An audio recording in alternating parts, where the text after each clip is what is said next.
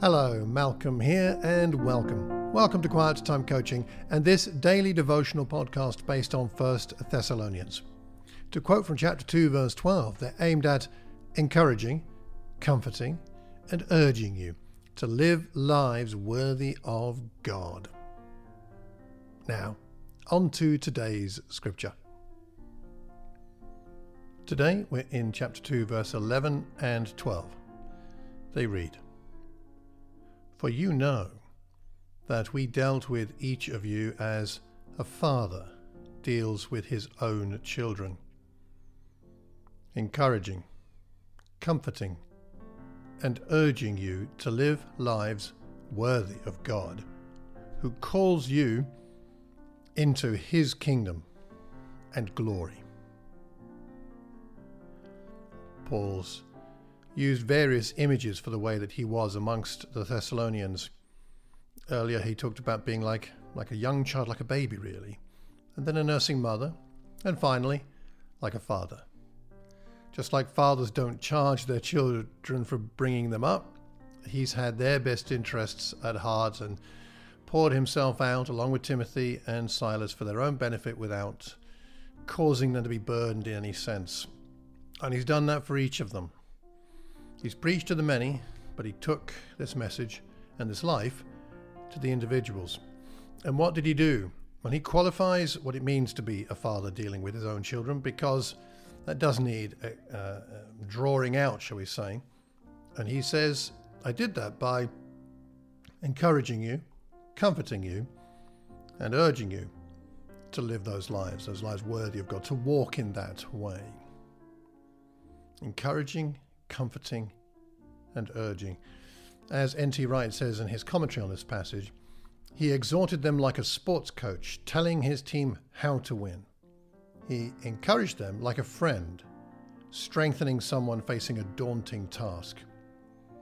He testified to them like a witness in a court of law.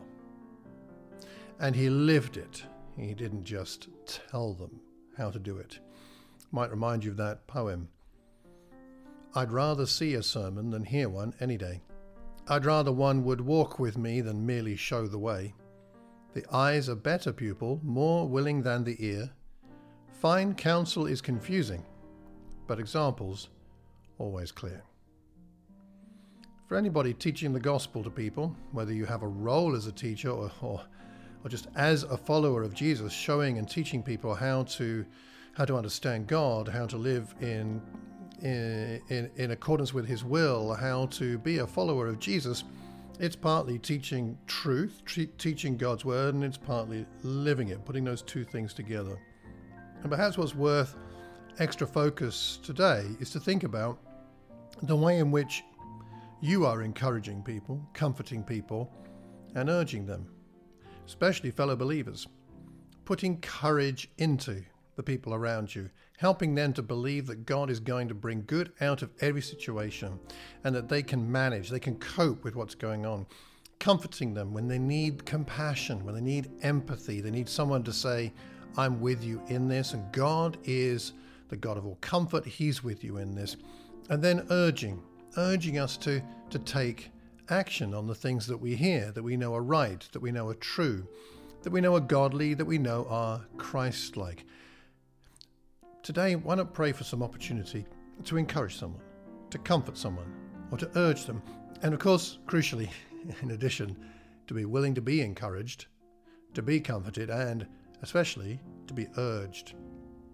Let's pray for those today, because that's how Paul dealt with those people in Thessalonica, and it's how God deals with us.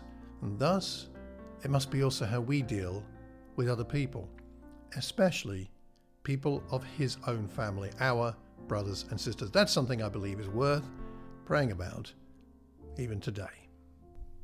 Thank you for listening today. It's my hope, to paraphrase chapter 1 verse 3, that your work will be produced by faith, your labor prompted by love, and your endurance inspired by hope in our Lord Jesus Christ.